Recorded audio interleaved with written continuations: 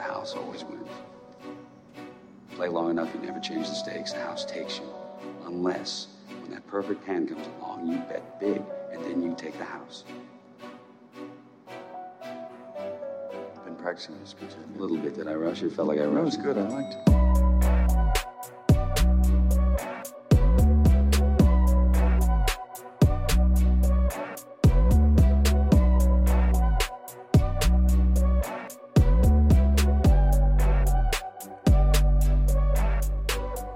What's up, everybody, and welcome back to the Big Easy Bets podcast. I'm your host, Logan, and with me in the studio, Nick Von Brick. Hey. With us on the ones and twos, Joseph Ascani. What's up? This is episode 170, college football, week 11, NFL week 10. We are nearly to the end of the college football regular season, so it's pretty much a do or die week. It's moving week for sure. Hit the subscribe button if you're watching on YouTube. Hit the like button as well. Spotify, Apple Podcast, doesn't matter. Hit subscribe. Follow us on all social media. You know the drill. Saints get a win, a big win, a weird win, but a big win because we now sit atop of the NFC South. Saints going to the playoffs? Probably. You think? Yeah. Where do we end up?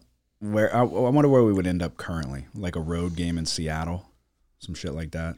Well, if we win the division, we'll have a home game. Well, that's true. Yeah. Okay. We'll cross that bridge when we come to it. But it was an interesting win because would we turn them over 5-6 times? Yeah, 5. Playing the Bears, one of the worst teams in football, with a rookie quarterback that went to a mid-major school. I don't remember where he went exactly, but it wasn't a Power 5. It might not even been a Division 1. I think it was Division 2. It was D2. We won by a touchdown. What were you got any takeaways? Not really. I know we started off better than we finished. Mm-hmm. There's a lot of Derek Carr sympathizers coming out now, trying to say that. I saw something going around where they said they were comparing his completion percentage to Drew Brees. And he's got a slightly higher completion percentage than Drew Brees' career completion percentage, I guess, this season. I don't understand that. Because who gives a shit how many times he can complete a check down when you can't do anything in the red zone? I hope Derek Carr does well. I hope the Saints do well, obviously. I got to see more of it before I start. It's just a lot of like, there's this like faction on Twitter that their whole goal is just to like convince you that like Derek Carr is good or Jameis is good or Taysom should be the quarterback. It's like, let's just see what happens. We all know. We know what's going to happen. We know it. We all know it. We'll sit right here in 2 months' time and be like, we fucking knew it. LSU. Saints win, LSU loses. You saw Brian Kelly's press conference?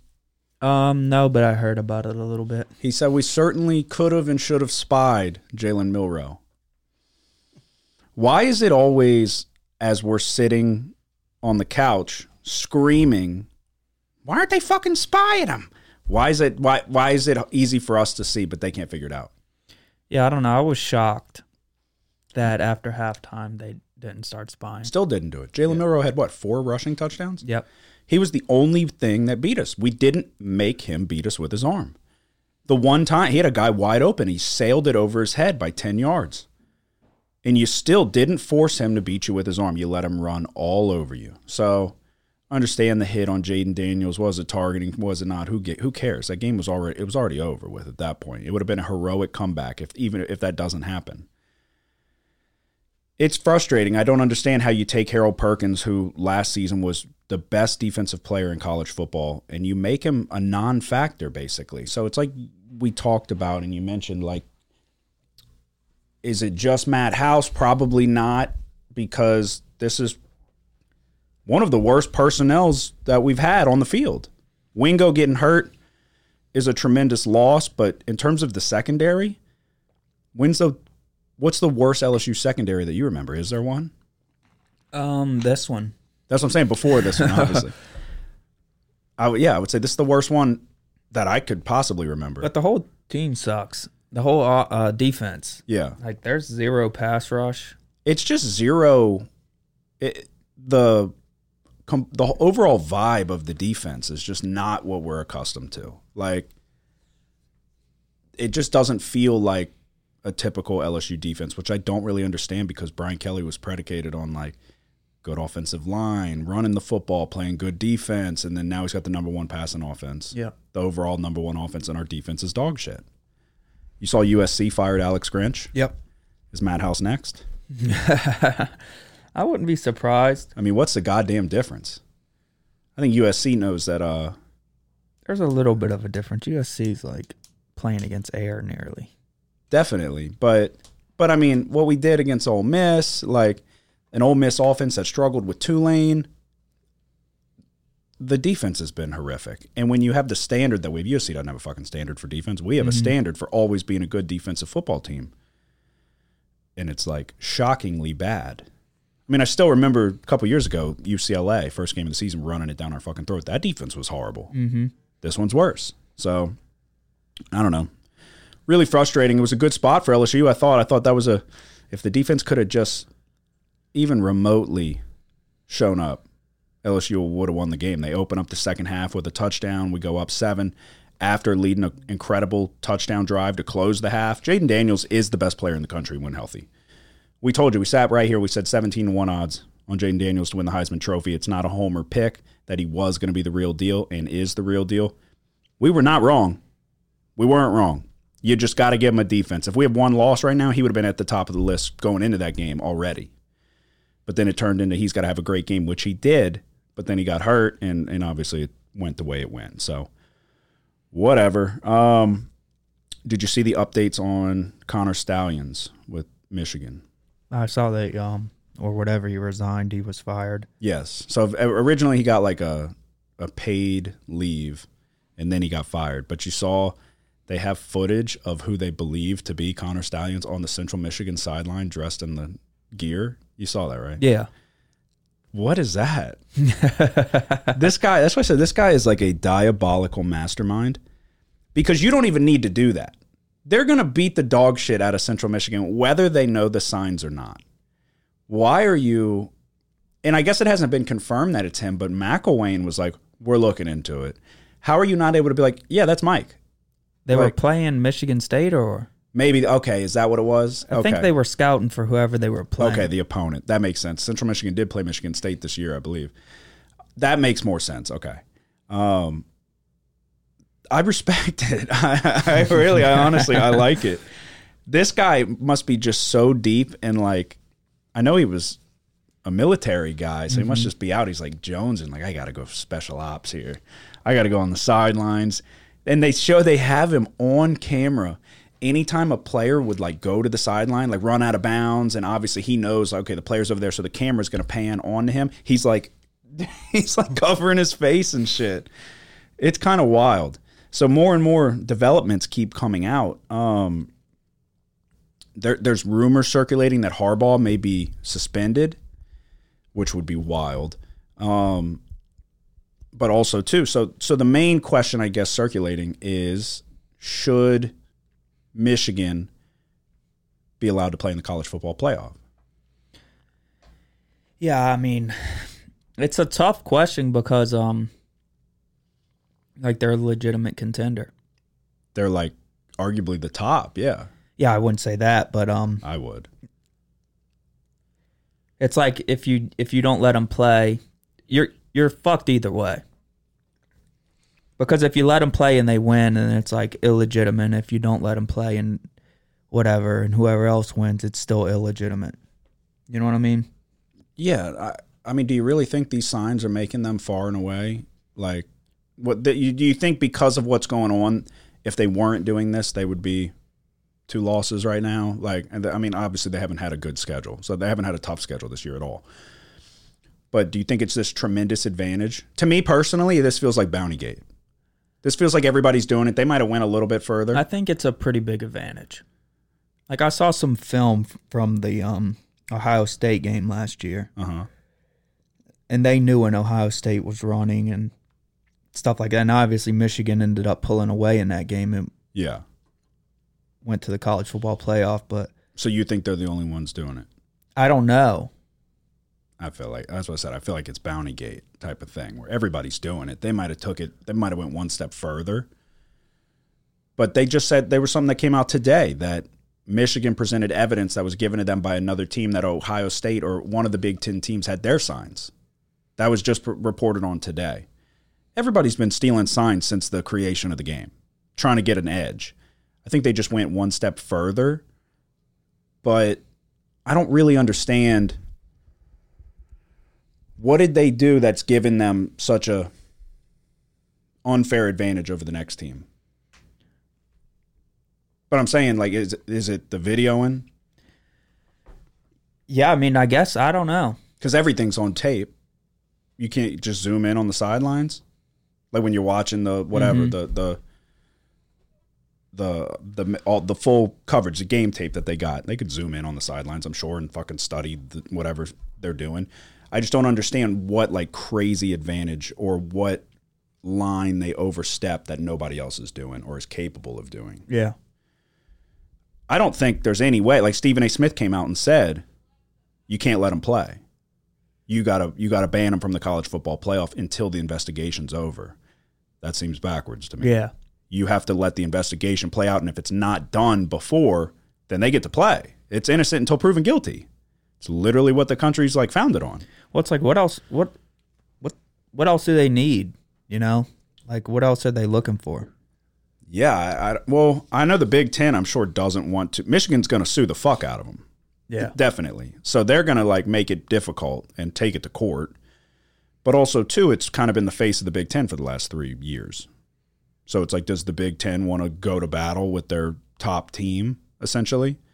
And also, how much punishment do you bring down when Harbaugh's probably going to bounce and go to the NFL? So do you want to, like, handicap Michigan for years going forward when Harbaugh's inevitably going to bounce? Like, they're already going to get kind of kicked to the back burner when he goes. Recruiting will take a hit.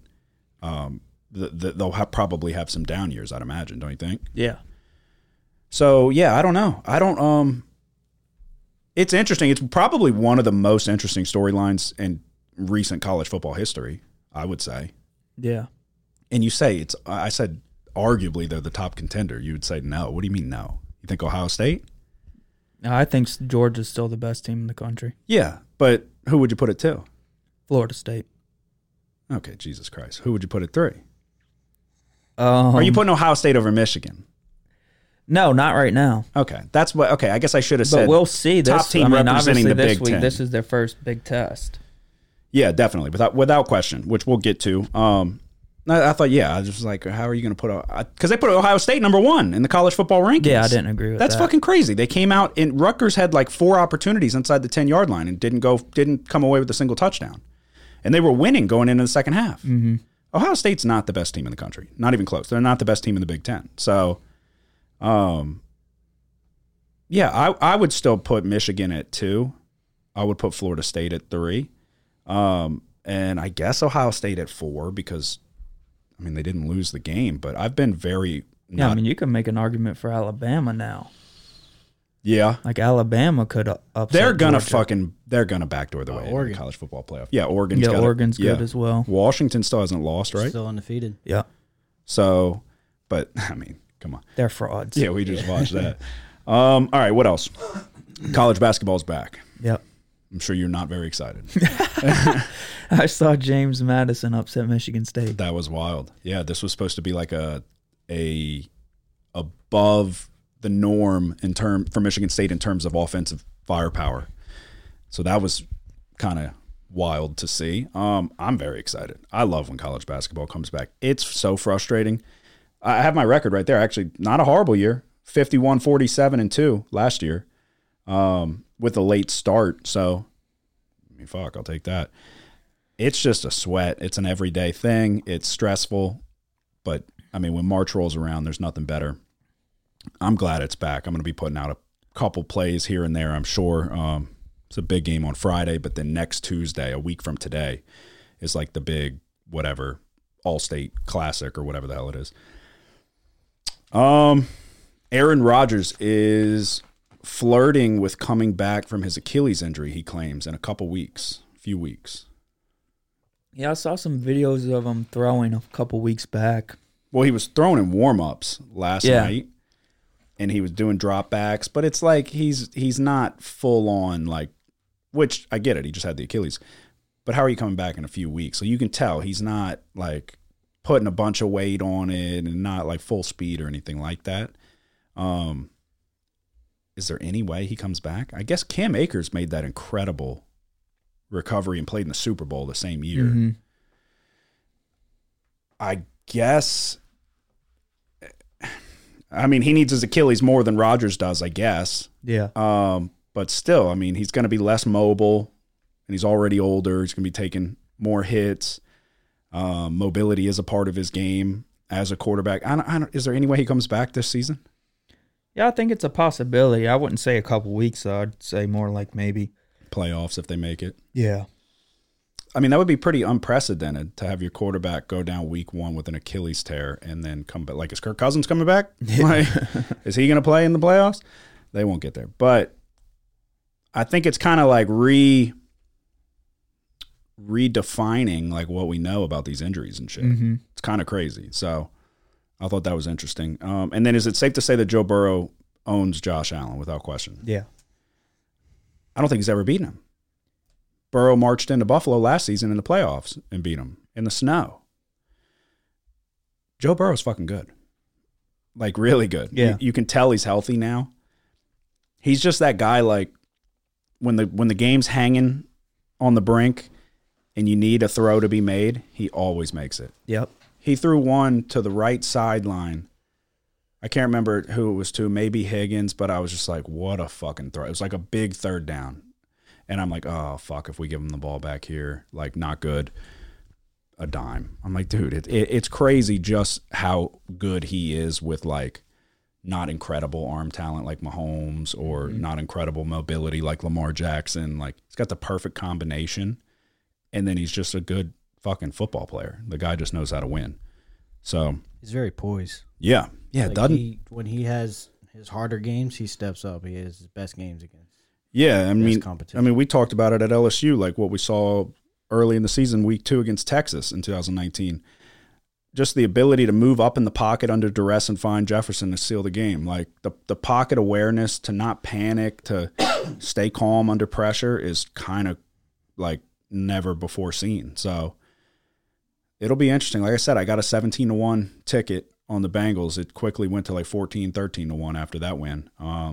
They'd currently be in the playoffs today. I think everyone in their division, they said would, which is wild. It's crazy. Big games coming up with Baltimore, but I felt like it was good value. I did it the year they went to the Super Bowl, and then I've had a fucking futures bet every year that he's been in the league, I think, other than his rookie season, and won cash because they covered in the Super Bowl, but I hedged overall, and then yeah, I mean, Joe Burrow's made me a bag since 2019.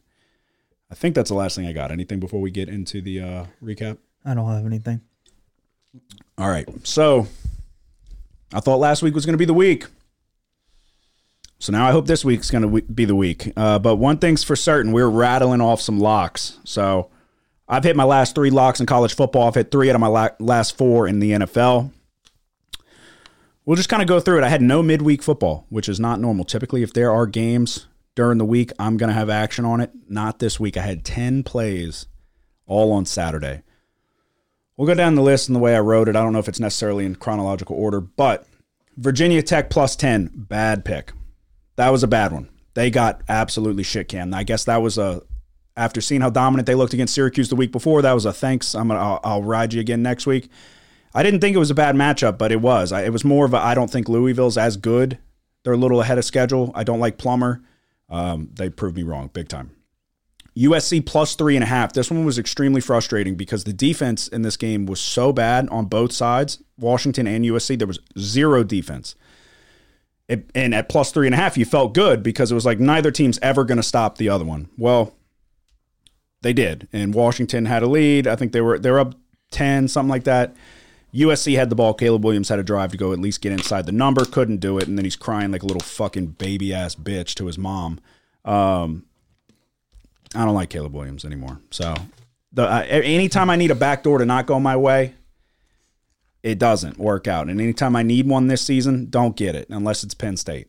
Oregon State minus 13. Speaking of backdoor, this one was so frustrating. This was late. We were both on it. I don't know if you were up watching it, but Nope. well, lucky you, because this was the backdoor. Oregon State dominated this fucking game. It was eerily reminiscent to UCLA against Colorado the week before. Oregon State dominated this game, and then Shedeur Sanders goes down, and I mean, they had like 70 yards of offense through 3 quarters. And then the problem was Oregon State's defensive backs, number one, is a huge bitch. They were up 2 scores, 0 effort. 0 effort. I could punch that dude in his fucking head. And then Ongalele stinks. I read that shit like a book. We were on him in the beginning of the year, and then I could tell when some of the issues that he had were starting to show up again, and exactly the case. So he's not good. They scored 26 points. It was like 26-19, something like that. Colorado scored a touchdown with like a minute to go to backdoor cover. Penn State, Maryland over 50.5. This one's looking like a sweat. It came down to a touchdown midway through the 4th quarter that was looking like might have been the difference. So we hit the over, and then Penn State like rattled off another 3 touchdowns in a span of like 5 minutes somehow. They hit the over by themselves. Utah State minus 2. We had to go to overtime to get the job done, but they did. Lagasse is very good. I like Utah State. It's a team that I've been on a few times this year. Oklahoma State over 60.5. I don't know what the total sat at. We were on opposite sides. There was by the grace of God, chance that we could somehow hit exactly 61 and manage to both win, but it didn't work out. There was a drop deep ball touchdown for number 4 for Oklahoma. He was wide open. There was a couple missed opportunities, but so that one was a loser. Marshall, App State under 55.5. Marshall fucking stinks. App State scored like 38. I think Marshall scored 3. So it was more of I'm going to lean on Marshall's defense and then know that they're struggling to score offensively. Thank God they suck. So LSU plus 3.5. Obviously, we touched on it a little bit. Spy the fucking quarterback, Brian. Phone fucking Matt House and tell him to spy the quarterback with Harold Perkins. There was one time where Milroe, they threw the horse collar, but the one time where Milroe had the angle and Perkins just fucking hawked him down like it was nothing. Closed the gap, closed the distance in a second. It should have been happening all night. So LSU plus 3.5 is a loser. Fresno State minus 3. It was one of the last games of the night, and it was just after I watched Oregon State. Actually, it was the final game of the night. This was just after I watched Oregon State melt away what should have been an easy win and cover. Well, Boise State goes down and gets a touchdown to backdoor cover. But then, by the grace of God, Malik Sherrod, let's see. I didn't even realize. Oh, that's right. Okay. Yeah. 2nd and 11, a minute 49 left. Boise has no more timeouts. A minute 49 in the 4th quarter, Malik Sherrod rips off a 52-yard touchdown. If he gets tackled, it was reminiscent of our Oklahoma game in the Red River rivalry with Kennedy Brooks. Mm-hmm. Why did I fucking draw a blank on that? Anyway, Malik Sherrod put us on his back and pulled a bad beat out of the fire. Boise then does drive down, but they found themselves in a 4th and short, down 10. They took the field goal to then go for the onside kick with 30 seconds left and didn't get it. So had to have it. I don't not acknowledge when we're on the lucky side or the fortunate side of things. Not necessarily should have been the case in that game because Fresno was playing good. But they did. Boise went down and scored before the first half and like finally was able to do something on offense with 4 seconds to go, I think, in the first half. They kick it off and Fresno returns it for a touchdown, 95 yards. So you fucking fools. I don't know why they did that, but took a 3-point lead back to a 10-point lead and momentum into the half. So overall, and I forgot Clemson, plus 3.5. Almost don't even need to recap it because we knew it was a fucking done deal. Dabo did it for Jesus. Notre Dame's overrated. I said it, and I said it, and I said it. Sam Hartman is the problem for Notre Dame. He's not what they wanted him to be. He's not what they expected him to come in and be. The ACC leader in touchdowns. He's never beaten Clemson in his career, and that remains the same. It was multiple just poor decisions. If you pressure him, he makes poor decisions. Maffa ran the ball really well. Klubnik did just enough to not fuck it up. Clemson's defense played great. Plus 3.5, they went outright. That was our collective lock of the week. So I go 5-5 on the week. So again, should have been the week we got them, but it wasn't. We'll take 5-5 anytime we go even and hit the lock. We make money. 34, 42, and 4, 6-5 in our locks of the weeks. Locks of the week. You had 7 plays. Oh yeah, 2 ads that I didn't write in, but I got the record's correct though. Clemson, we talked about it. Hartman struggled like we expected. Arkansas, Florida. This game couldn't have got off to a worse start. It was like 14-0, freaking 2 minutes into the game. But then at the end, it was 49-point score with like 7 minutes left in the game. We were hoping that Florida could get a stop, maybe get the ball back and run a clock out. Well, this game ended up going to overtime, and there was like nearly 70 points scored or something like that.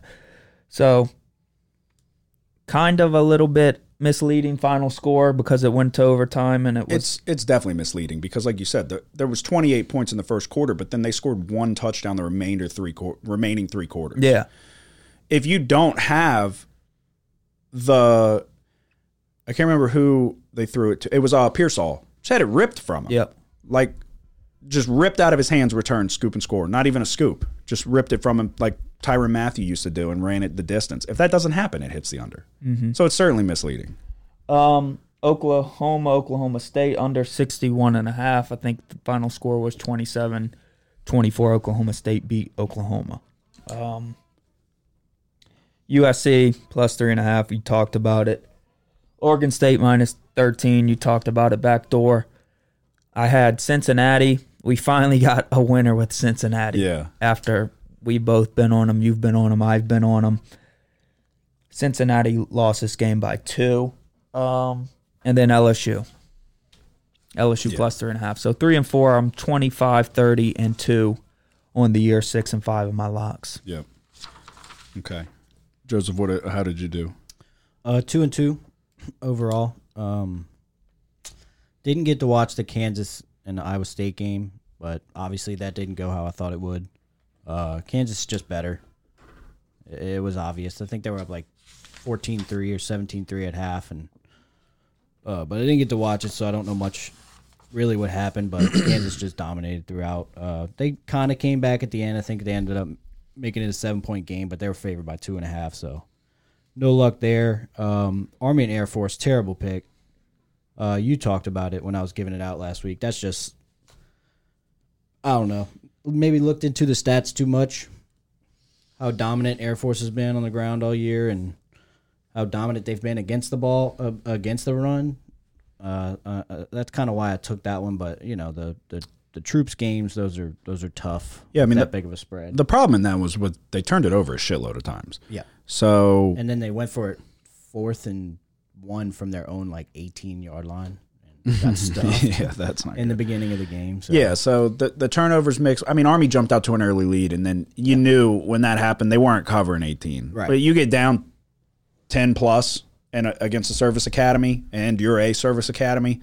You're just trying to fucking win the game at that point. You know that it'd be a miracle. They'd have to be fucking scooping scores and all kinds of wacky shit. That's the thing with those numbers, with those teams, is there's just no room for error. Yeah. And they have to come out and fucking dominate because you get I think on average you get like 12 possessions a game. You probably get like 7 or 8 in those type of games sometimes. Right. So you got to make the opportunities count, definitely. So those are tough, but Air Force is definitely better. Yeah. At least, I don't know. It's fucking tough to say, I guess, because it beat the dog shit out of them. But if they play again, nobody expected that to happen. No, fuck no. Yeah, should have went with what I talked about, the under. I mean, it was like 23-3 at the end of the third. So I'm like, wow, they actually might hit the over for the first time in 8 years or something like that. And still went under, so I should have went with that. But then LSU, Alabama, I was on the over 60.5. It was like, what was it, 21-21 at halftime or 28-21? 21, it was 21. Tied because we scored to open the second half to take the lead. That's what it was. 28-21 right out the gate. We came out second half, so I was feeling good about that at halftime and it ended up hitting. And then for my lock, I was on the over Georgia Tech and Virginia, 56.5. I expected Virginia to score a little bit more, but Georgia Tech did most of the heavy lifting in that one, so went good. 2-2, hit my lock. So that brings me to 22-16 overall and 5-6 on my locks. Okay. All right. Like I said, we've been rattling off locks, Nick and I, these last couple weeks. I was down. I wasn't doing well to start the season. We're now positive in college football, 6-5 in the locks of the week. And so like I said, 3 in a row for college football, 3 out of my last 4 in the NFL. We will look ahead to week 11. There's still plenty of opportunities, just for the record, everybody listening. Anyone who's listened consistently in the past knows that we pick every single bowl game. So the regular season is nearing the end, but we're far from finished. So we do have games going on currently. Nobody had any action for Tuesday. Does anybody have any action for Wednesday? Hell no. No? No way. Y'all are fucking babies, dude. I don't either, but, y'all probably didn't even look. It's not for lack of trying. I looked. Well, not much to look at. No, there's plenty to look at. Thursday, you got anything? No, I don't have anything till Saturday. Okay, what about you? Same. Okay, I am on both Friday games. So, Okay. we'll start with North Texas SMU. It's going to be short and sweet. I'm going to lay the big number with SMU. I've seen both of these teams. Rogers is playing out of his fucking mind for North Texas, but SMU's defense is the real deal. It's very impressive, just how good they are. Nobody really saw this coming. They do have inexperience on the offensive side, but they're playing well enough. Stone's getting the job done. He's having a great season. He's only a sophomore, 21 touchdowns, 5 interceptions, 16.5 points. They've been kind of, I don't think it's enough. I think I'm going to take SMU minus 16.5. North Texas's defense is just non-existent. It's been that way for quite some time. Rogers is playing great, but this is going to be a tough go against this SMU defense on the road. So Friday, first game on Friday, we're going to take SMU minus 16.5. And then the second game on Friday, Wyoming versus UNLV. This one has moved a little bit in terms of the side. I'm going to be on the total. UNLV's been a big surprise as well, 7-2, 4-1 in the Mountain West. I would say Wyoming's offense, to an extent, has been a bit of a surprise. I've looked to see if there's any injuries causing the line to move. I can't really find much, nothing of significance. So this game's being played at Allegiant Stadium in Vegas, perfect conditions, 2 top 20 teams in terms of red zone efficiency. Neither defense is inside top 70 in red zone defense. We're going for points, over 50.5. So we're going to have both games on Friday, 8 p.m. and then 9:45 kick. It's going to be a late one. But we're going to stay up and we're going to root for points. I think we're going to see them. So give me the over 50.5 in Wyoming UNLV. Did you look at either of these? No. All right, we will go to Saturday. Let's just go straight to the big one. 11 a.m., Michigan, Penn State. Are you on it? Nope. No? No. Are you serious? God. Are you? Yes. Okay. I'll let you go first. I'm actually going to take Michigan's team total under 25.5. I don't really have much pertaining to what's going on with their team. I'm sure there will be some effect in this game. But I'm gonna lean on Penn State's defense in this one. Penn State's first in the country stopping the run, allowing only 2 yards per carry. That's an incredible stat. They're going to have to stack the box and make McCarthy beat them through the air. This is McCarthy and Michigan's first real test this year, as we know. And Penn State already had their test with Ohio State, and their defense played very well in that game as well. Had a scoop and score called back as well. Michigan's averaging 42 points per game this year, but I see that changing this week against this very good Penn State defense in their first test. So I'm going to take them under 25.5. I'm laying the points with Michigan. I think I mean, we got a firsthand look at. I mean, I'll just read everything I wrote. Whatever. We'll see where my thoughts were at that particular time. But a lot of this does boil down to what's going on, and I don't think it's. I mean, it is a distraction, but it's also like bulletin board material. Yeah, it's motivational. Yeah. They're like, oh, y'all can only fucking win because y'all are stealing people's signs. This is what I wrote down. It's criminal that this is not a night game in Happy Valley. The line's been jumping all over the place. Michigan has been as high as a 7.5-point favorite, all the way down to 2.5, now sitting at 4.5. We saw Penn State go on the road to Ohio State. In that game, they had 240 yards of offense, were 2 of 19 on conversion downs. Aller was 18 of 42 for 191 yards and a touchdown. Penn State refused to make his life easier by establishing the run. The next week, they got outgained by Indiana, a team that is not a good offense at all. Penn State was on upset alert there for a little while. Indiana put up 24 points, and they missed some opportunities on the field. Michigan's number 2 in third down conversions. Both schools are top 10 in rushing defense. Obviously, Penn State is number 1. The difference in this game is going to be the progression of J.J. McCarthy. I think he's going to be able to make the plays that Aller can't. I don't think Harbaugh will be suspended. I would be very surprised. Obviously, that would certainly have an effect. Before this game? Yeah, that's really? That's a rumor floating around, yeah. Wow. I don't think it'll happen. I think that I saw problems on the back end of this defense immediately following the Ohio State game. I mean, obviously, I was on Penn State against Indiana, and it was busted coverages. It was miscommunications on the back end. So, but really, this one boils down to me. I mean, we're going to find out if Michigan is a fraud or not, if they've just benefited from a weak schedule. But Ohio State wins the game. Ohio State's offense is trash. So I don't know that this is necessarily the top litmus test for me in terms of what they were able to do against Ohio State's offense, because Ohio State's offense hasn't looked great to me. Yes, they have Marvin Harrison Jr. Outside of him, I mean, what'd they do in terms of rushing? They ran the ball for 79 yards. They did lean on Mayan Williams, and obviously they were down Travion Henderson. But Penn State only being 1 of 16 on third down, throwing another 1 for 3 on fourth down. If you can stop the run, I like Aller. I think he will be good going forward. I don't think that he's there yet to make these plays. If this was on the road, obviously it'd be a much different story. The fact that they are in Happy Valley, but it's a morning game. It's not a night game. It's not going to be the whiteout, whatever you got to worry about. I would love this number to be at 4. I would bet a lot. The fact that it's 4.5, it's just going to be a typical 1-unit play for me. But I do think that we see Michigan possibly come out here and beat the brakes off of Penn State and just send a message. So I know you said you're not on it. Which way would you lean? Yeah, I would lean Michigan. That's it? Yeah. It's one of those. What did we see against Ohio State that makes us think that Penn State can hang in this game? Yeah.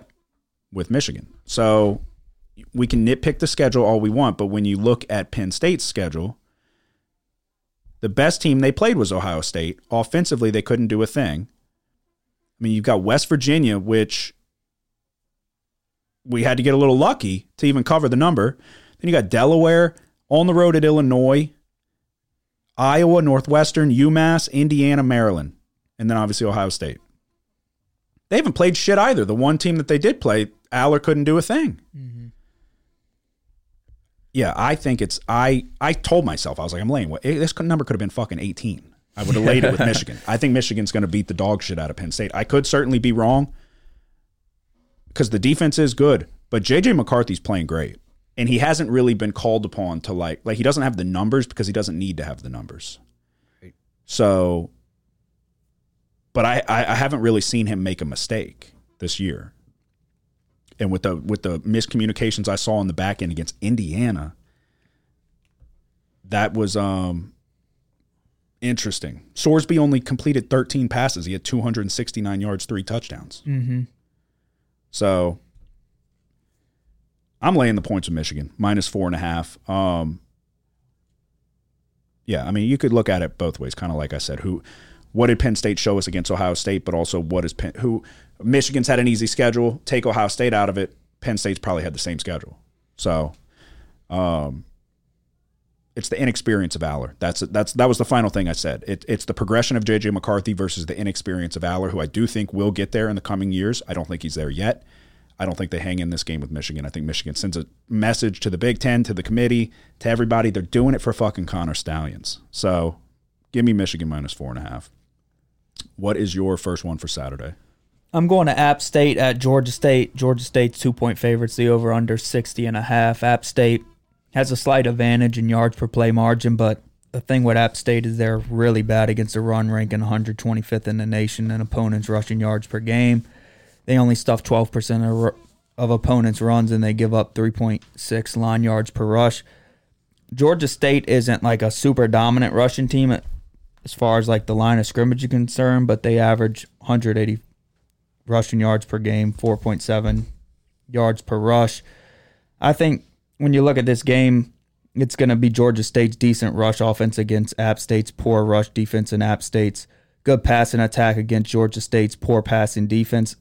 I just think overall Georgia State has the slightly better defense here. I'm going to take Georgia State -2 at home. Okay.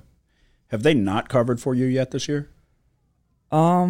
You've been on them a few times, right? Yeah, I'm not sure. I think they've covered each time. I could be wrong, but not to fucking throw a jinx, but I think I'm done believing in jinxes for the record. Because I'm doing the dumbest shit. I'm like not wearing my necklace. I'm like changing a shirt.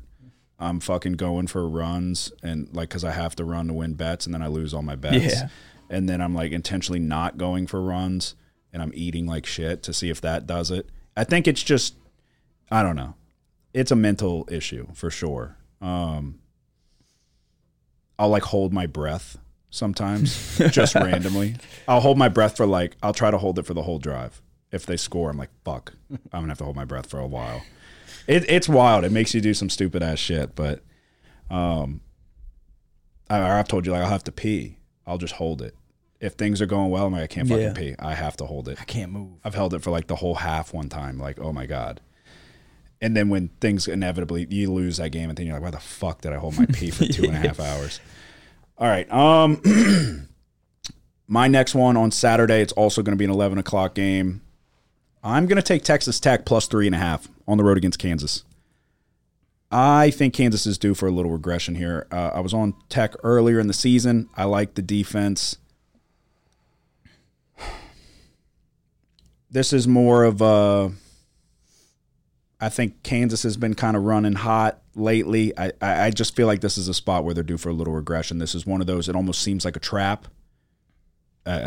I think because it is a trap. I'm taking Texas Tech +3.5. Kansas should be favored by it's kind of a page out of his book from earlier in the year.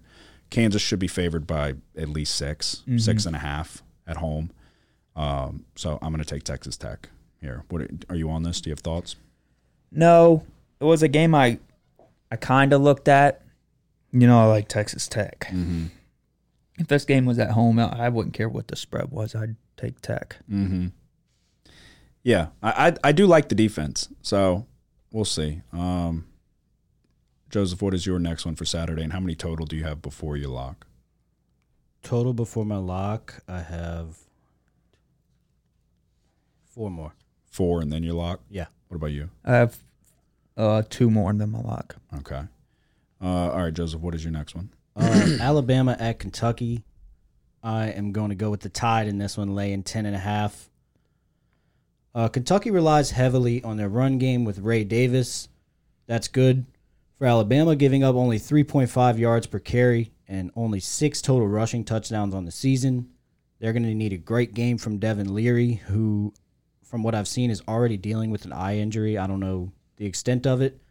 Offensively, I think McClellan and Milroe should have another good day running the football and open up the chance for explosive plays over the top. We already saw Missouri earlier this year march into Lexington and beat Kentucky 38-21. I see some more of the same here for the Tide, so I'm going to take them -10.5. What are your thoughts on this spot? Yeah, I mean, I wouldn't take Kentucky here. Me neither. The hook scares me away, but yeah. No, yeah, I think Kentucky, I mean, they got the shit kicked out of them by Georgia, but then, yeah, they lose to Mizzou. They lose to Tennessee. I was on Tennessee. They covered the number there. Those were back-to-back home games for Kentucky. And then you go on the road, you beat a dog shit Mississippi State team. That doesn't really do it for me. Alabama's got new life. They're rejuvenated. They're back in the mix. So if somebody's going to lose, and if they go win the SEC, they're probably going to be in the college football playoff. Yeah. So they probably do come out and beat the shit out of them. The half point is scaring me away, it being on the road. But, yeah, I mean, Devin Leary's been a journeyman for a reason. So you bottle up Ray Davis, it's probably going to be a long day for Kentucky. I have a decent bit more since you don't have that many more. I'll go. I'm going to take Temple plus 7.5 on the road against South Florida. We were against Temple. We were on SMU against Temple 2 weeks ago. We kept an eye on Navy versus Temple. The whole thing was predicated on is E.J. Warner going to play? He played last week, and Temple is a much different team when he plays. South Florida, offensively, they're not doing horrifically. I just think Temple's a much better team whenever E.J. Warner plays. They're going to be able to put some points on the board. 7.5 is too many points. So give me Temple on the road. Plus a 7 and a hook. Let's see. You go ahead. What's your next one? It's another 1 p.m. kickoff. Troy minus 21 at ULM. Troy's a super balanced team. They're one of the best teams in the Sun Belt, them and James Madison. They played James Madison, lost by 2. ULM's the worst team in the Sun Belt. Their defense ranks 103rd in the nation in yards per play allowed. I expect Troy to be able to move the ball. I wouldn't be surprised if Troy shuts out ULM here. So I'm going to lay 21 with Troy. You fucking love the Sun Belt. I bet you 80% of your games have been in the Sun Belt. Maybe not 80, but more than 50. Definitely. Okay. My next one, I'm going to a 230 kick. It's more of a spot play for me. I'm going to take UCF plus 3 at home against Oklahoma State. The bounce house is going to be going crazy. Oklahoma State just came off the final bedlam, got one over on Oklahoma in a big win. UCF is a very like Dr. Jekyll and Mr. Hyde type of team. Obviously, Nick just went against them with Cincinnati. Cincinnati got one done, finally. But I bet on them against Oklahoma. You did, and they nearly won outright. It's been a tough road stretch, 3 out of their last 4 for UCF. Back home now, this is a typical letdown spot for Oklahoma State. We're gonna back UCF plus a field goal. Yeah, I'm on UCF as well. Oh, really? Yeah. Really? Oklahoma State's okay. Their offense is better than their defense. I talked about it on Burke's picks. The big weakness for UCF is the rush defense. Mm-hmm. Last week they ranked 130th in the nation. After last week's game against Cincinnati, they now rank 132nd. So you can expect Oklahoma State, even though they're not a super dominant rushing team, at the line of scrimmage, they are decent, ranking 27th in the nation in rushing yards per game. You got to expect them to be able to run the ball here, but just looking at Oklahoma State's defense, they're not very good. And they're facing the number 6 ranked team in terms of yards per play. The number 6 ranked rush offense going against the number 106 ranked defense in terms of yards per play and the 96 ranked rush defense. I don't know if Oklahoma State's running the ball here is going to be enough to kind of take UCF's offense out the game. I think UCF hangs in there. And like you said, I think Oklahoma State might be due here after going on that win streak for a little bit of a stumble. So I'm taking UCF plus 3. Okay. For my next one, I am going to – I got a bunch. I'm going to lay the points with Oklahoma. So at home, taking on West Virginia, 12.5. They had a rough road stretch after multiple games at home. They went to Kansas and they went to Oklahoma State, and they walked out with 2 losses on their record. West Virginia's been playing better as of late. They got a win on the road against UCF. Played a BYU team that's not good, but did beat them handily, 37-7. But they played Oklahoma State, who they allowed to score 48 points, and then they were on the road against Houston, and they allowed Houston to score 41 points. Oklahoma's going to put points up in bunches in this one, and I do think that the defense is going to come out and show up, I guess. It wasn't really – mean, they only allowed 27 points against Oklahoma State, so it wasn't like it was the worst defensive performance. Obviously, the under hit. I think we see a good performance, a good response from the Sooners here.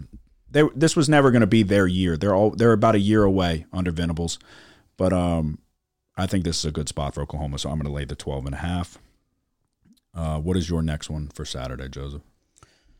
Bit of a spot play for me here as well. I'm going to Minnesota at Purdue. I'm going to take Minnesota minus 1.5. Minnesota, with 5 wins on the season, is looking for bowl eligibility with a win in this one. And they have a couple of tough games coming up for their last 2 games. They're playing Ohio State next weekend and then Wisconsin to close it out, which is a winnable game, but it'll be tough. So I think this is their shot to get bowl eligible. Purdue is a dumpster fire. They have 2 wins on the season, and they're not playing for much, being out of bowl eligibility. So like I said, a bit of a spot play here. So I'm going to take the Gophers minus 1.5. Okay. Yeah, I mean, we're definitely getting to that point where we're going to be bowl season watching, or postseason watching, I guess, with who can get the coveted 6th. Yeah, this is certainly their best chance to. Yeah, so yeah, I get the definitely. logic behind it. I mean, the Wisconsin game for the Axe is always competitive, but yeah, I definitely Ohio State no chance. No, I definitely get the logic behind it, but fucking Yeah, Caliac Manis, dude. I can't bet I him. watched Yeah, I him hear the other you. week. He is a fucking piece of shit. Yeah. But Purdue can't stop the run. So, alrighty, I am gonna take. Going to Auburn and Arkansas. Are you on this? Mm-mm. Did you look at it? Not really. I'm going to lay the points with Arkansas, minus 2.5. I just don't like Auburn. And going on the road, I think these teams are similar.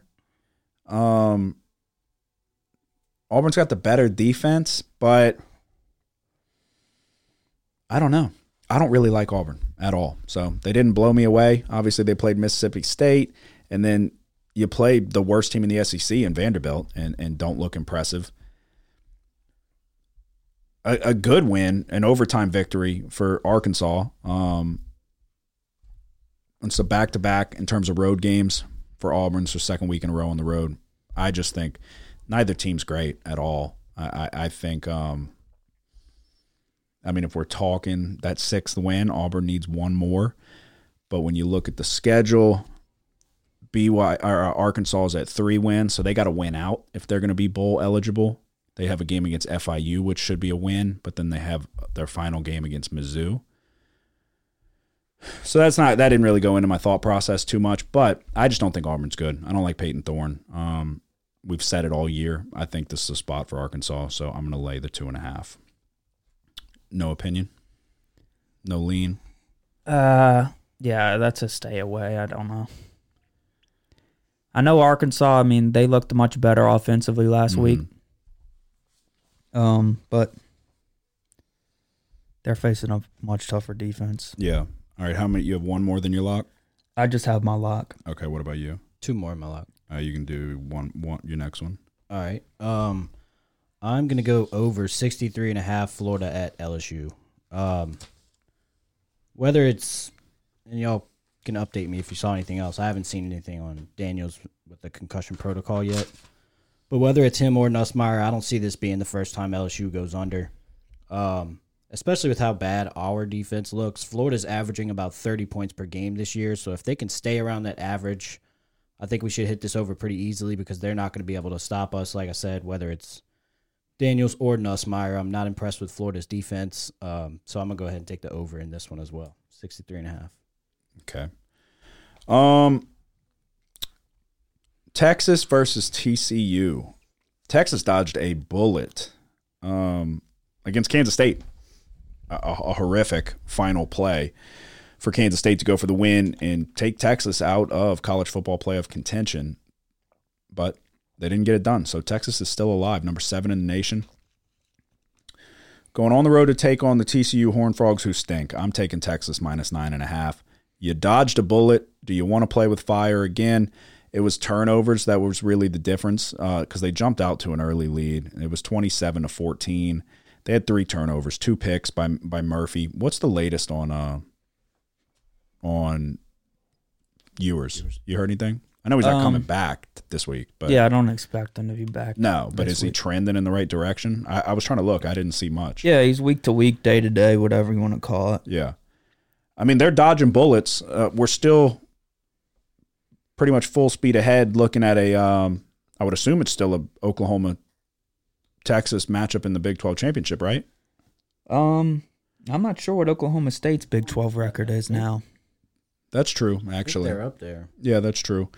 I mean, this is Texas to close out the season has TCU, Iowa State, Texas Tech. You should go 3-0. They should be in the Big 12 championship. They don't really have.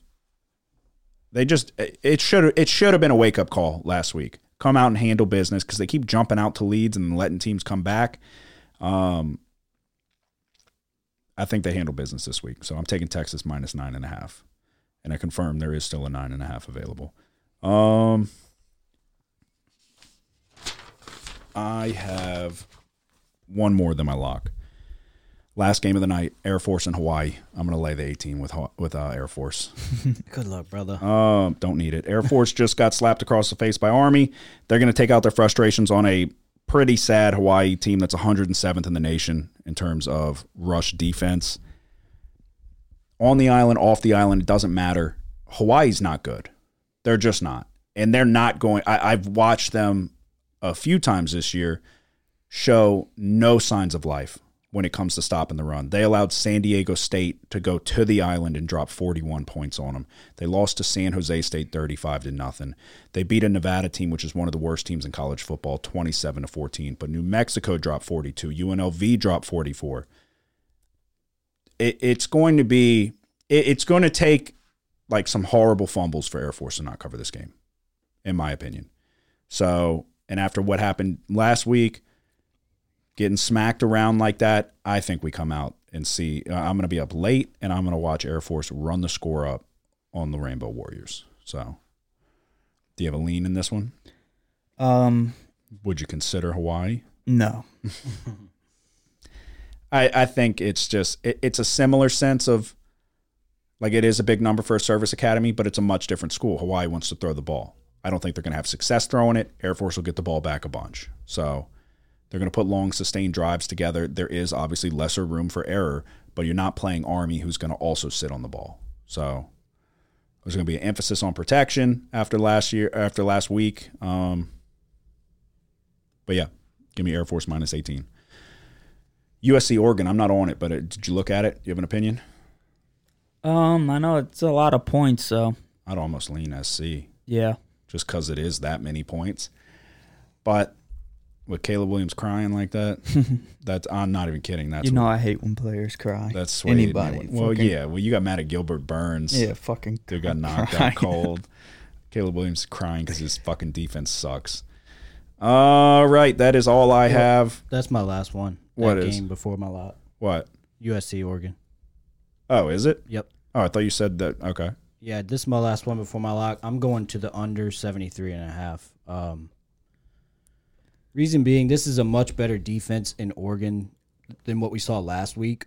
I don't see Caleb Williams having the same success in this one as opposed to putting up 42, especially like we already touched on with how demoralized he looked after the loss. How much does he have left in the tank? I don't think a lot, especially against this Oregon defense. They're playing motivated. They want to get in the college football playoff. I see Oregon and Bucky Irving slowing this game down with their 10th ranked run offense, averaging 6.3 yards per carry, and trying to keep the ball away from Caleb Williams as much as possible in this one. So slow the game down, and I think they'll hit the under 73.5. Yeah, I mean, it is a fucking high number. That's 73.5 is up there. I was looking at it, and like I said, I want to take SC, but the only reason I would take SC is because I do think that they're going to be able to put some points up. I don't think – if Caleb Williams is demoralized, then he ain't going to do shit in the NFL. Like, it's like, is he crying because of the defense? You think? No, I have no idea. Why the fuck was he crying? Because he's a weirdo. I was pissed, dude, because I needed the backdoor. We needed that. You were on it too. We both needed that. And he had the opportunity and fucking missed the throws. So I was confused why he cried like that. I didn't like it. But yeah, I don't know. This will be very interesting. It's just another opportunity for him to assert himself as the number one quarterback in the country type of thing. I think he'll definitely be up for it. Everybody's going to want to be on upset alert when you go on the road playing a team like Oregon. Clearly, Oregon has the superior defense. It is kind of mind-boggling how bad USC's defense is. If anybody watched that Washington game, it was like, oh my God. It was 4th and 2, and then they're passing, and Caleb Williams is scrambling, rolling out, nearly taking a sack and just throwing up a prayer to the end zone. They're toe tapping in the back of the end zone. The defense is horrific for both Washington and USC. It'll be interesting. It is a very high number. So, all right. All I have left is my lock. You as well? Yep. All righty. Who went first last week? You. I did. It doesn't matter, first or second. I'm hitting locks. All right, best bets of the week. It's a lock, Kramer. You've had this thing under control for almost 3 years now. But it's a lock.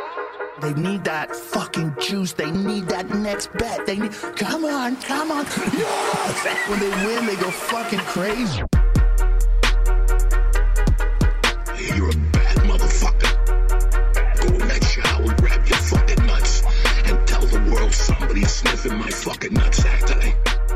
Because I ain't got time to fuck around no more. All right, for my lock of the week, this is going to be the hate bowl for me because I hate both of these teams, Cincinnati and Houston. I hate them both. I hate both coaches. I hate Holgorsen. I hate Satterfield. Cincinnati covered last week, but they are not going to cover again. I'm taking Houston -2 on the home field. It's one of those games that's going to be tough to watch. There's going to be bad offense, bad defense, bad coaching, bad players. Both sides suck. But Houston's kind of managed to put things together as of late. I'm taking Houston -2 at home. I hate them both. Where are you going? I'm going to 17th ranked Tennessee, taking on 12th ranked Missouri. Tennessee has a fairly big advantage here in yards per play margin. Their defense is much improved this year. They rank 12th in the nation in yards per play allowed, over a half yard better this year than last.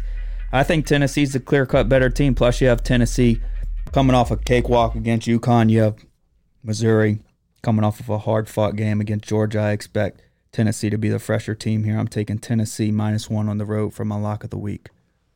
I'm not going to do it just because I didn't have it written down. I'm not doing the ads, but I wanted to. I was very close. I agree with everything you said. I do think Tennessee is the better team. Fuck. I'm not going to do it. All right, Joseph, what is your lock of the week? My lock of the week is UCF +3. Like you guys already talked about, I got more of the same. Oklahoma State coming off of a huge win last week against Oklahoma. Could be a bit of a letdown spot here against a UCF team with more of what I was talking about earlier that needs 2 more wins for bowl eligibility. It'll be a tall task for a spotty UCF defense who's given up 211 yards per game on the ground, but what they lack in defense, I think they can make up for on the offensive side of the ball. Like Nick touched on, UCF is 4th in the country running the ball, averaging 5.6 yards per carry and 227 yards per game. Lean on the run and allow Plumlee to make the throws he needs to make against a weak Oklahoma State passing defense. I'm going to back UCF +3. All right, there you go. That is our best bets of the week for college football week 11. Like I said, we've been kind of rattling off some locks lately, so if there's any time to hop on the train, it was about a month ago. So might be God only knows what happens this week, but I do feel like this is the week I'm going to get them, but I feel like that every single week. So we will recap NFL and then look ahead to week 10, which is crazy that we're already at week 10 in the NFL. Thursday night, Titans Steelers. This one was extremely frustrating. We knew it would be tough sledding for Will Levis on the road going against Pittsburgh. It took a late touchdown from the Steelers. Titans were up 3. Couldn't score a point in the fourth quarter. Will Levis did nearly put a drive together there late, but it would have been pretty improbable. But I don't know. There was opportunity. Like Pickens should have got his foot down in the back of the end zone. He's lazy as fuck, crying and fucking deleting all affiliation with the team. I fucking hate that shit. I tweeted that out. This era of like, oh, when I'm mad, I'm going to delete all my social media pictures that I have in Steelers gear. It's like, bro, shut the fuck up. Get your feet down, you fucking crybaby. He was mad when Deontay Johnson or whoever it was scored the touchdown. Wasn't celebrating when he was sitting there pouting because he wanted Tomlin to go for it after he didn't get his fucking feet down. It's like, no, jackass, we're going to take the points. So unfortunate. Thursday streak comes to an end, but still, we'll see what we can do this week. I was on the Dolphins Chiefs under 51. Let's talk about it because you got a good cover and the under hit. But the Kansas City Chiefs didn't score a touchdown or any points in the second half. Yeah. Is it safe to say the Chiefs have an offense problem? I don't know. The Chiefs are the best team in the league. Not saying they're not because their defense is fucking good. And that's what we've been talking about. If they win the Super Bowl this year, it will be because of their defense. They get a bye, so they'll have... Is it safe to say that the Kansas City Chiefs outside of Travis Kelce have weapons, a weapon problem? I don't know. You keep saying that. They got Tony. They got Rice. Stinky. I think they get those guys involved more at the bye. 0 points. What was alarming? Not even alarming because that's what we said. I mean, I was on the under. You go to Germany. It's a long way to travel, but the Dolphins went 3 quarters without scoring points. Yep. Obviously not in succession, but they had a 14-point third quarter. This one started off quick where the Chiefs scored first drive. So I'm like, oh, okay. Like, here we go. Not what I was looking for. And then they don't score again until the second quarter. There was a weird play with Tyreek Hill where they rip it out. And it was a great play defensively, scoop and score for a touchdown. But, I mean, I was pissed because I'm like, that's fucking horrible for my under. You can make the argument that his forward progress was stopped. Yeah, I hate forward progress. I'm not saying that, I don't necessarily disagree with that. But by the letter of the law and me having the under, his fucking forward progress was stopped. I think they always blow the whistle too soon. I agree. But for that particular instance, I was not happy. And I said, his fucking forward progress is stopped. So you need to blow the play dead. Dolphins are frauds. The Dolphins are frauds. Yeah. They can't beat a good team. The defense isn't good. The offense isn't elite like we thought. We'll see what happens when Achane comes back, if that adds an extra wrinkle. But we saw it with the Patriots, and I said it. They kind of laid the blueprint on how to bracket Tyreek Hill and take him out of the game, essentially. So, not necessarily out of the game, but not allow him to wreck the game for you. But we've been talking about this all year, and I understand they're on your fantasy team, but the Chiefs have a problem on offense. This is a Dolphins defense that is not a powerhouse. Yeah. We saw it against the Jaguars. We should have covered that one in a long line of close games not going our way. The Broncos. The Chiefs better hope they don't run into the Broncos in the postseason because they can't score on the Broncos. You disagree? Oh, no. Broncos ain't making Obviously, the playoffs. yeah. I'm joking there. But they have a problem on offense. 185 yards For from now. What's going to change? They're good at together. I mean, don't get me wrong. I'm not saying like You still have Mahomes. It's like with that defense. That's the great equalizer. And then you have Mahomes. You don't really. But why are you bringing up the defense? They're showing that they don't even need him. Why are you them to fucking beat? Why are you bringing? They don't even need him. Why are you bringing up the defense? They have a problem on offense. I've been saying it all year. I've been saying it all year, and I have not been wrong. Travis Kelce had 3 catches for 14 yards. Yeah, that's fucking terrible. Yeah, for Travis Kelce or anyone, because Noah Gray had more. Everybody had more yards than Kelce except for McCole Hardman and LaMichael Pirine because he played 1 snap. Yeah. Basically, the moral of the story is the Chiefs have a problem on offense. But regardless, the defense is great, and they still covered the number by a touchdown. It got a little dicey there in the end, I guess, but it really shouldn't have. Under 51 was easy. Packers -3. That's what I said. It was now or never, and they got it done. You're playing the Rams with the injuries at quarterback. Packers didn't blow me away by any stretch of the imagination, but they got the job done. Falcons -4. I didn't even want to write it on the board. I said it was 4.5. I said if it hit 4, I would take it. It did hit 4, so I tweeted it out again just to confirm it. I wish I didn't, but a heroic second half from the Vikings that came from the fucking rafters. They scored 21 points in the second half after scoring 10 in the first half. Arthur Smith is a fat piece of shit. There's really no other way to describe him. He's a fucking idiot. That's another way to describe him. There was a sequence on the goal line where they settle for a field goal because Bijan Robinson doesn't touch the ball one fucking time. They throw it to Jonnu Smith, they run it with Jonnu Smith, and then they run it with Algier, who gets blown up for like a loss of 7. What'd you go get the best running back in the draft for? His fat ass came out and said he's able to do things off the ball that open things up for everybody else. That's fucking wonderful. What'd you draft him for? To be a decoy? You spent a first round pick, a top 10 pick, for him to be a decoy? This is a perfect case of these fucking stupid offensive coordinators that want, and head coaches that want to show that it's not about the guys, it's about them calling the plays. It's an ego thing to show that they can do it. It's their scheme. That it's a plug and play. Anybody can fucking. They can't. That's why you drafted Bijan Robinson that high, because he's really fucking good. Around the goal line, maybe give him the ball. You fucking dumb bitch. It's so frustrating. And then it got even more frustrating because we had the Falcons -4. They don't cover and they lose outright. They let Josh Dobbs come in, who doesn't even fucking know the names of the players that he's playing with, come in and lead a heroic comeback. And then we go to the Cowboys, +3. We were both on it. It was a good spot for the Cowboys. I hate Dak Prescott. I hate Dak Prescott because he's good enough to go, +3 in a divisional matchup. It's a good number. I'm going to take the Cowboys. And then when it's time to win the fucking game, he won't do it.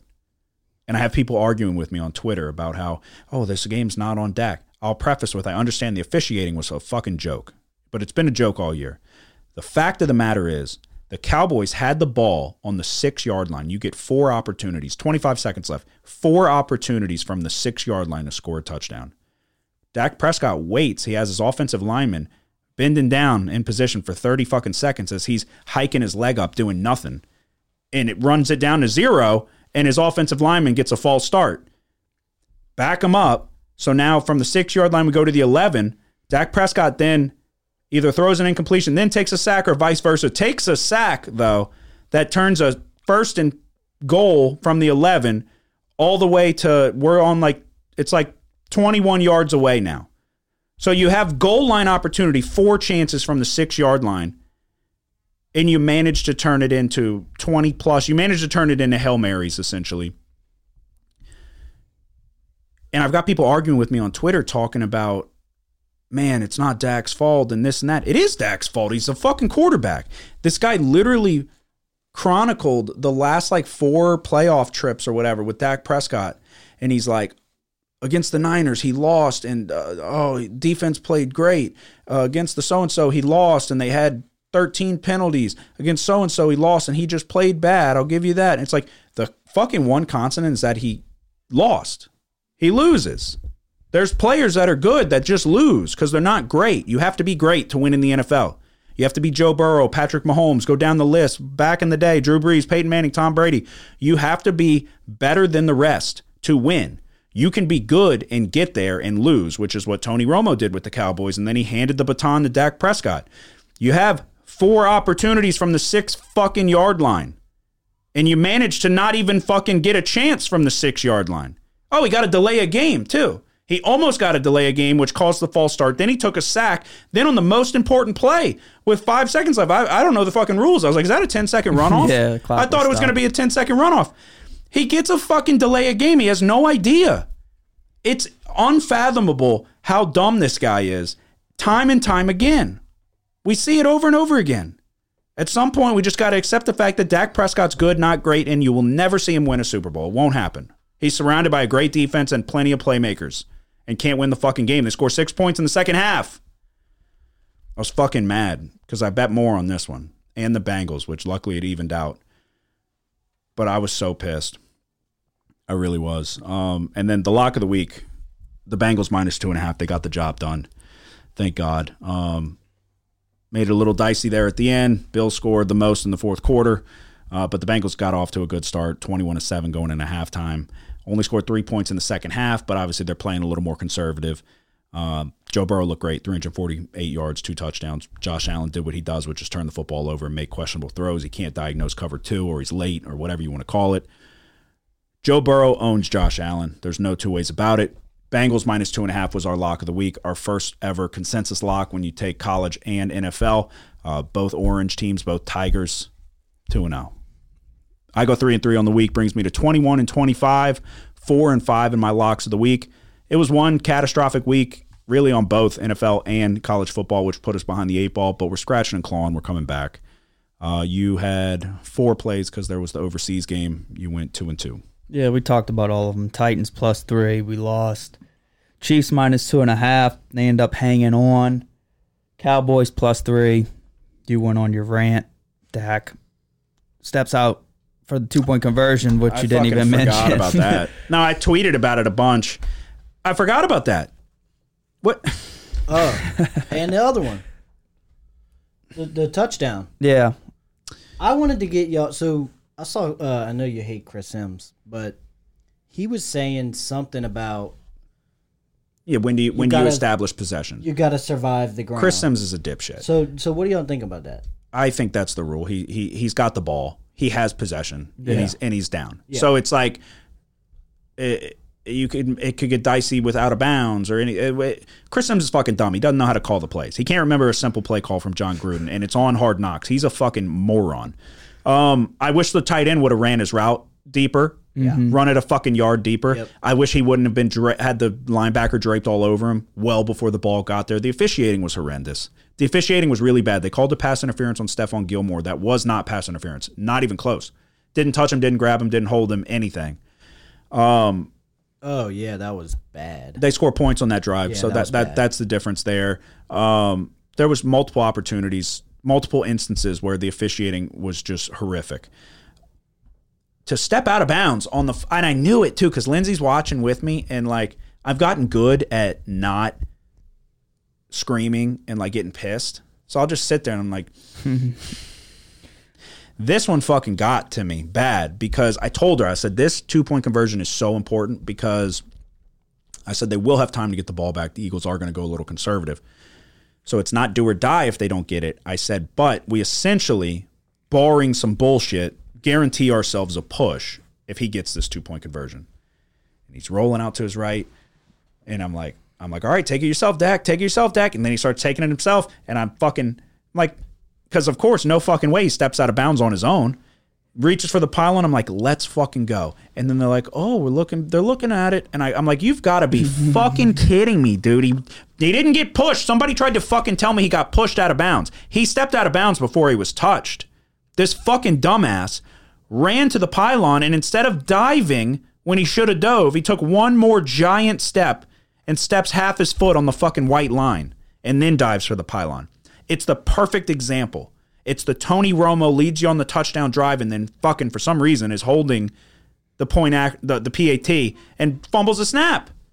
It's a good touchdown drive. And then you go do the 2-point conversion and you're doing it on your own. He's going to go score it himself and he steps out of fucking bounds. Mm-hmm. It's poetic. It's exactly who he is and it's who he always will be. So anybody that's a Cowboys fan and thinks like this is your year, it's not. It's not. He's going to come up short again. If the Cowboys make the Super Bowl, whoever the fuck they're playing against, I will bet everything I have on them. Everything. It's fucking infuriating because, like, if they would have fucking covered this game or even pushed, I would have had a tremendous week in the NFL. Like I said, I went big on the Cowboys and the Bengals. Dude, it drove me nuts. It really, and like I said, I've gotten to the point to where I've gotten good at not freaking out. And I think Lindsay just knew I needed a second. Mm-hmm. So she's like, come on, Breeze, let's go outside. She took him out as soon as the door shut. I said, fuck! Screamed as loud as I could and then just sat there. But yeah, so I didn't even realize we were on all of the same picks. Yeah, and then I was on the Bengals for the lock. Yeah. Yeah, Joe Burrow owns Josh Allen. And really, I mean, you can make an argument that owns him and Mahomes. Was it before the previous game last last playoff game. Which that one, that's the one. There was questionable calls in that one too. Yeah, I'm not going to get into it. All right, Joseph, what was your record? 1-2. bad pick in the Dolphins and Chiefs under. Talked about it last week. I mean over. Sorry, I took the over. I took the under. Yeah, and then you already said it as well. Arthur Smith. It's time to go. He's a bad coach. And my lone one that I did hit, I got a little bit lucky on Thursday night. The under 36.5. Titans Steelers. 36, huh? Yeah, got pretty lucky, but it was my only one. So that brings me to 14 and 22, and then in my locks 3 and 6. Alrighty, there you go. That is, well, not there you go. That is the recap. So we will look ahead to Week 10 in the NFL. Thursday night, we're going to try to get back on track. Me and Nick were dominating Thursdays this last month. We're going to see what we can do here. Panthers and Bears. Bears are 4-point favorites. We're looking at an over-under of 39.5. What, you got to, how do you feel? You got a side? Is Fields coming back? Questionable from what I've seen. Yeah, I don't think so. I doubt it, though. I'm taking Panthers +4. Me too. Because they suck so bad. They're going to win here. This dude's on the Bears. I'm not even kidding. I just scratched it out, but this was going to be my lock. I'm not even joking. I changed my mind. I called an audible. The Panthers are going to win this game. And you know why? Because the Bears don't fucking care. Because the Bears have the Panthers pick. Mm-hmm. So this is a chance for Bryce Young on primetime to show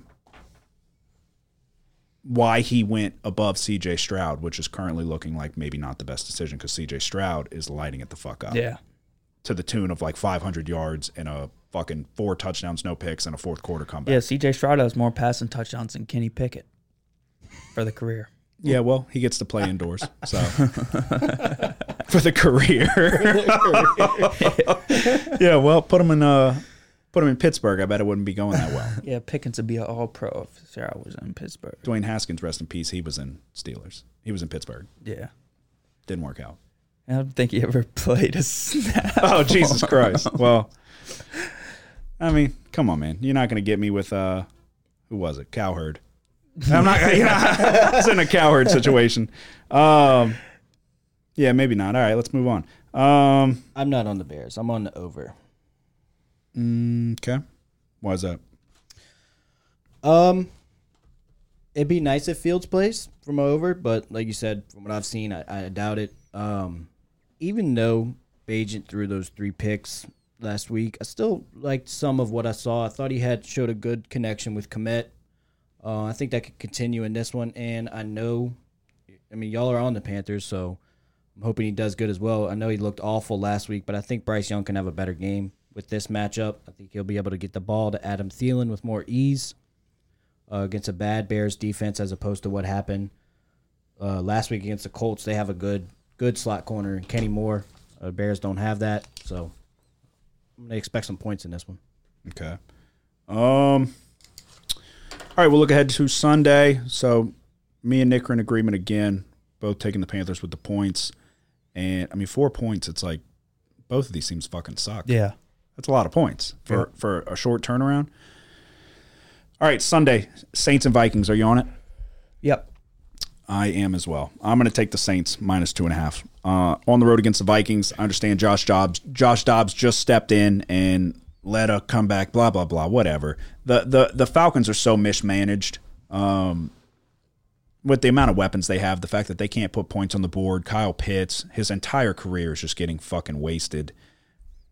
The Vikings, Josh Dobbs, now you're planning for Dobbs. There's a reason he is who he is. It's just what it is. He's going to be the starter going forward. I think they said Jaron Hall's not coming back. It doesn't matter who the fuck it is. Jefferson's not playing. Madison's not good.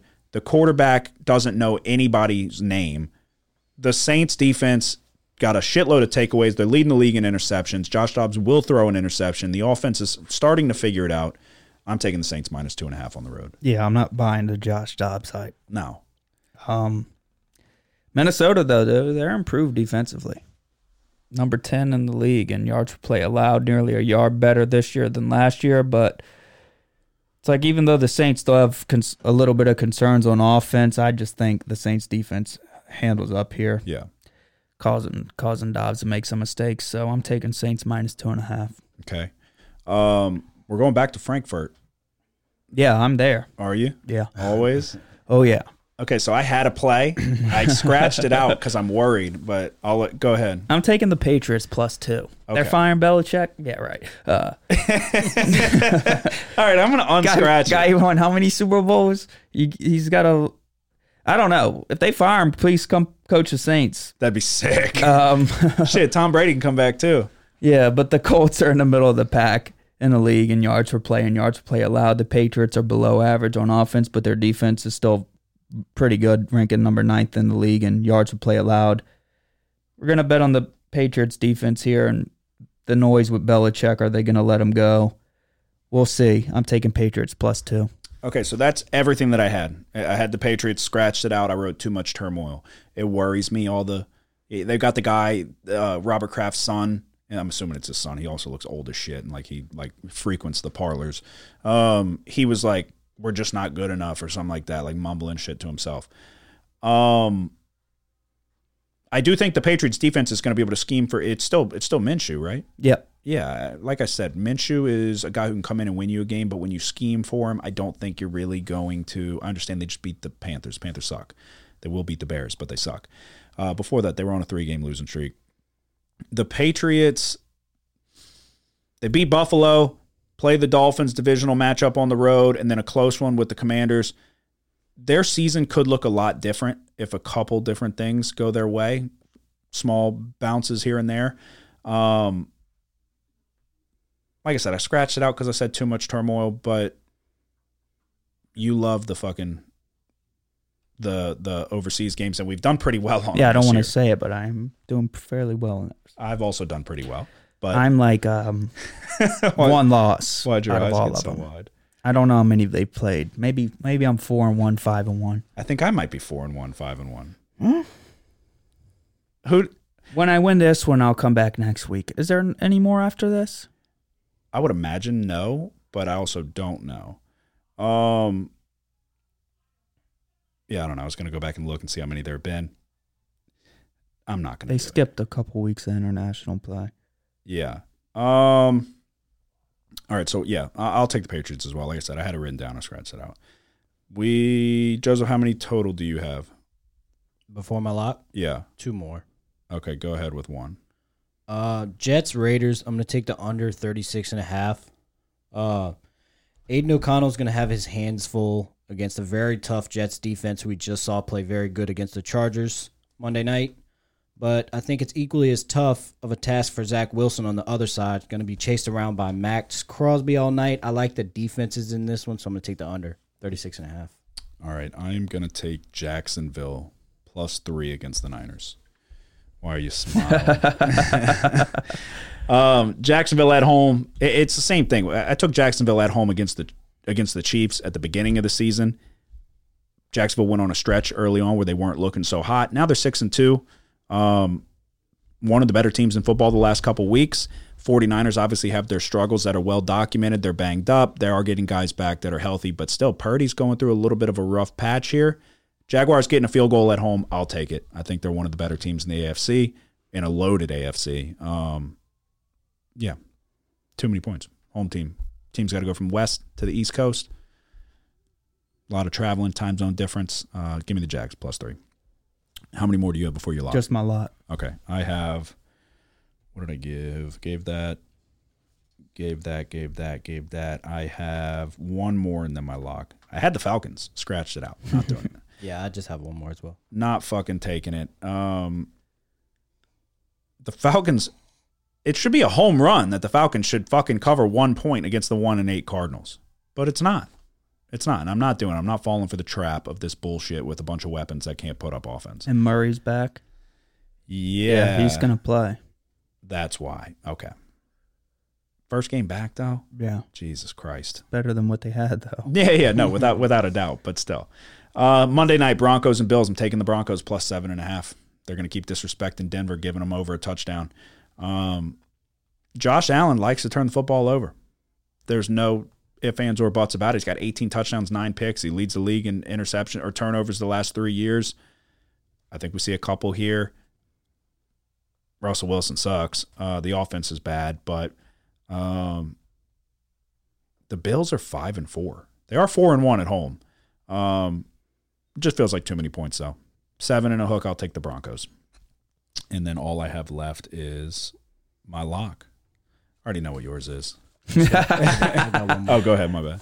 For the last one before my lock, I'm going to take the Cowboys minus 16.5. Yeah.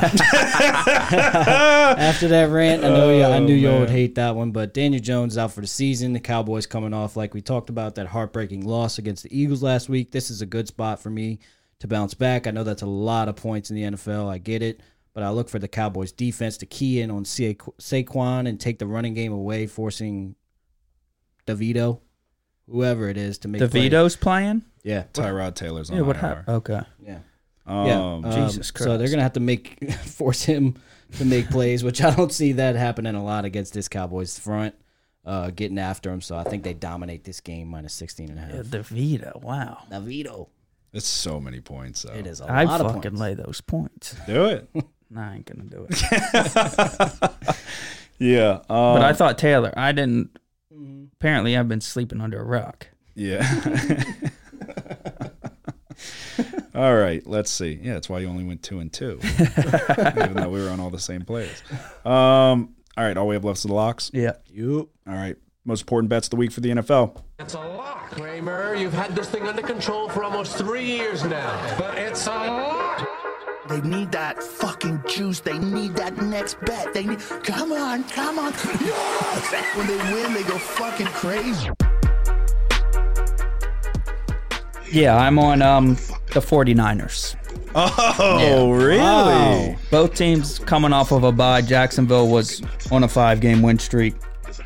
The San Francisco 49ers were on a 3-game losing streak. I just think the bye here it's narrative-based. Benefits the 49ers and hurts the Jags here. I interrupted a 5-game win streak for Jacksonville. It kind of allows the 49ers to regroup. I think the 49ers come out here and make a statement and reassert themselves as one of the better teams in the league. So I'm going to lay the 3 on the road with the 49ers. Interesting. Does Debo play? Yeah, I think he's going to play. He's been practicing. He's questionable, but yeah. Trent Williams has not been at practice. Hasn't been practicing, so we'll see. I like that better. I'd rather him out than Debo. Okay. For my lock of the week, I'm going to take the Ravens minus 6. Divisional matchup. I just don't think the Browns are that good. I think the Ravens are pretty fucking good. Better than I thought this year. Smacked the shit out of one of the leading NFC teams in Seattle 2 weeks after they smacked the shit out of the Lions, another leading team in the NFC. The NFC's weak. It's a couple teams at the top and then a bunch of okay. AFC's loaded from top to bottom pretty much. I think we see the Ravens come out and handle business. It's a lot of points for a low total in a divisional matchup. 2 good defenses. I just don't think that the Browns have the offense to keep up in this one. I think we see Lamar kind of keep up his tear that he's been on. Give me the Ravens minus 6 as my lock of the week. For my lock of the week, I am going Bengals minus 6.5. Burrow and the Bengals are getting it going at the right time. They've looked really good these past 2 weeks. I was most impressed with their defense last week. After giving up that opening touchdown drive to Josh Allen and the Bills, I thought they played very well, got it back together, got a lot of consecutive stops there. I think that can continue even against a very, very hot C.J. Stroud coming off of a career day. Stroud has been good all year, but he's been much better at home, so I think he'll have some regression in this game against, like I said, that Bengals defense who has guys at all levels. I'm going to take the Bengals minus 6.5. Okay. So you're going with the Niners. Yeah. On the road. Wow. Interesting. Hasn't been common that we're on opposite sides on one of those. The 3-point home dog. The home dog in the NFL against a bunch of frauds. I mean, now I'm even more interested to see how it plays out. Niners can't win on the road. Yeah. It's been proven. But yeah, no, I mean, obviously, It's mainly the bye and you know. I mean, it definitely helps them get healthy, but what is wrong with Trent Williams that he's still out after the bye? I just know he wasn't at practice yesterday. Or he wasn't practicing. Yeah. I don't know if he was there. It will be interesting. It's going to answer a lot of questions about the teams, I think, how they do respond, kind of like what you said. And the logic makes sense. I understand. If I'm being 100% honest, I didn't even really know. I didn't pay attention to the bye. Like, obviously, now that you bring it up, yeah, they were both on bye. I have Lawrence as my fantasy quarterback and shit. That didn't really go into my thought process. So if the Niners come out and handle business, I mean, what you said makes sense. But I think, the Jaguars going 2 impressive road wins, obviously against us, and then against Pittsburgh. They took down Buffalo. Atlanta when they were playing well, I guess. But this will be a big test for Lawrence on if he is – he hasn't taken the step that I thought he was going to take this season. But we'll see. We'll see how they respond. We never did a recap for college football, so we should do both. Alrighty, so that is our best bets for both college football and the NFL. I'm going to go ahead and I'll do college, you do college, he does college, then we'll do NFL. So college football best bets, I'm taking Michigan -4.5. I'm taking SMU -16.5. Wyoming UNLV over 50.5. Oklahoma -12.5. Air Force -18, Texas Tech +3.5, Texas -9.5, Temple +7.5, UCF +3, Arkansas -2.5, and my lock of the week, Houston -2. I'm taking Georgia State -2, Troy -21, taking UCF +3, and Tennessee -1 for my lock of the week. I'm going Alabama -10.5, Michigan team total under 25.5, Minnesota -1.5, Florida and LSU over 63.5, USC and Oregon under 73.5, and for my lock of the week, I'm taking UCF +3. All right, now for the NFL best bets Thursday night, I'm taking the Panthers +4. Nearly was my lock. They will win this game outright. Give me the Jaguars +3, Patriots +2 in Germany, Denver +7.5, the Saints -2.5, and my lock of the week is the Ravens -6. I have the Panthers +4, the Patriots +2, the Saints -2.5, and I'm taking the 49ers -3 for my lock of the week. Thursday night, Panthers Bears, I'm going over 39.5. Jets Raiders, I'm going under 36.5. Giants Cowboys, I'm going to take the Cowboys -16.5, and for my lock of the week, I'm taking the Bengals -6.5. There you go. That is our best bets. College football, NFL, episode 170 is in the books. Hit subscribe if you're watching on YouTube. Hit the like button as well. Apple Podcast, Spotify. I already went through the whole spiel. Subscribe everywhere. Tell a friend if we help you win a bet like we have in the locks of the weeks. 3 in a row in college football, 3 out of 4 in NFL. For me, Nick's been rattling off his locks of the week as well. This might be the first time that we've been on opposite sides of one of the locks. Yeah, for sure. Meaning, not that we have conflicting locks, but I'm on the opposite side of your lock. So something's got to give. 3-point home dog. That's crazy. But we shall see. Anything to say before we go? Who that say they going to beat them Saints? Joseph? Good luck. Y'all have a good one. Who dat? The house always wins. Play long enough, you never change the stakes. The house takes you. Unless, when that perfect hand comes along, you bet big, and then you take the house. I've been practicing this a little bit. Did I rush it? Felt like I rushed. That was good. I liked it.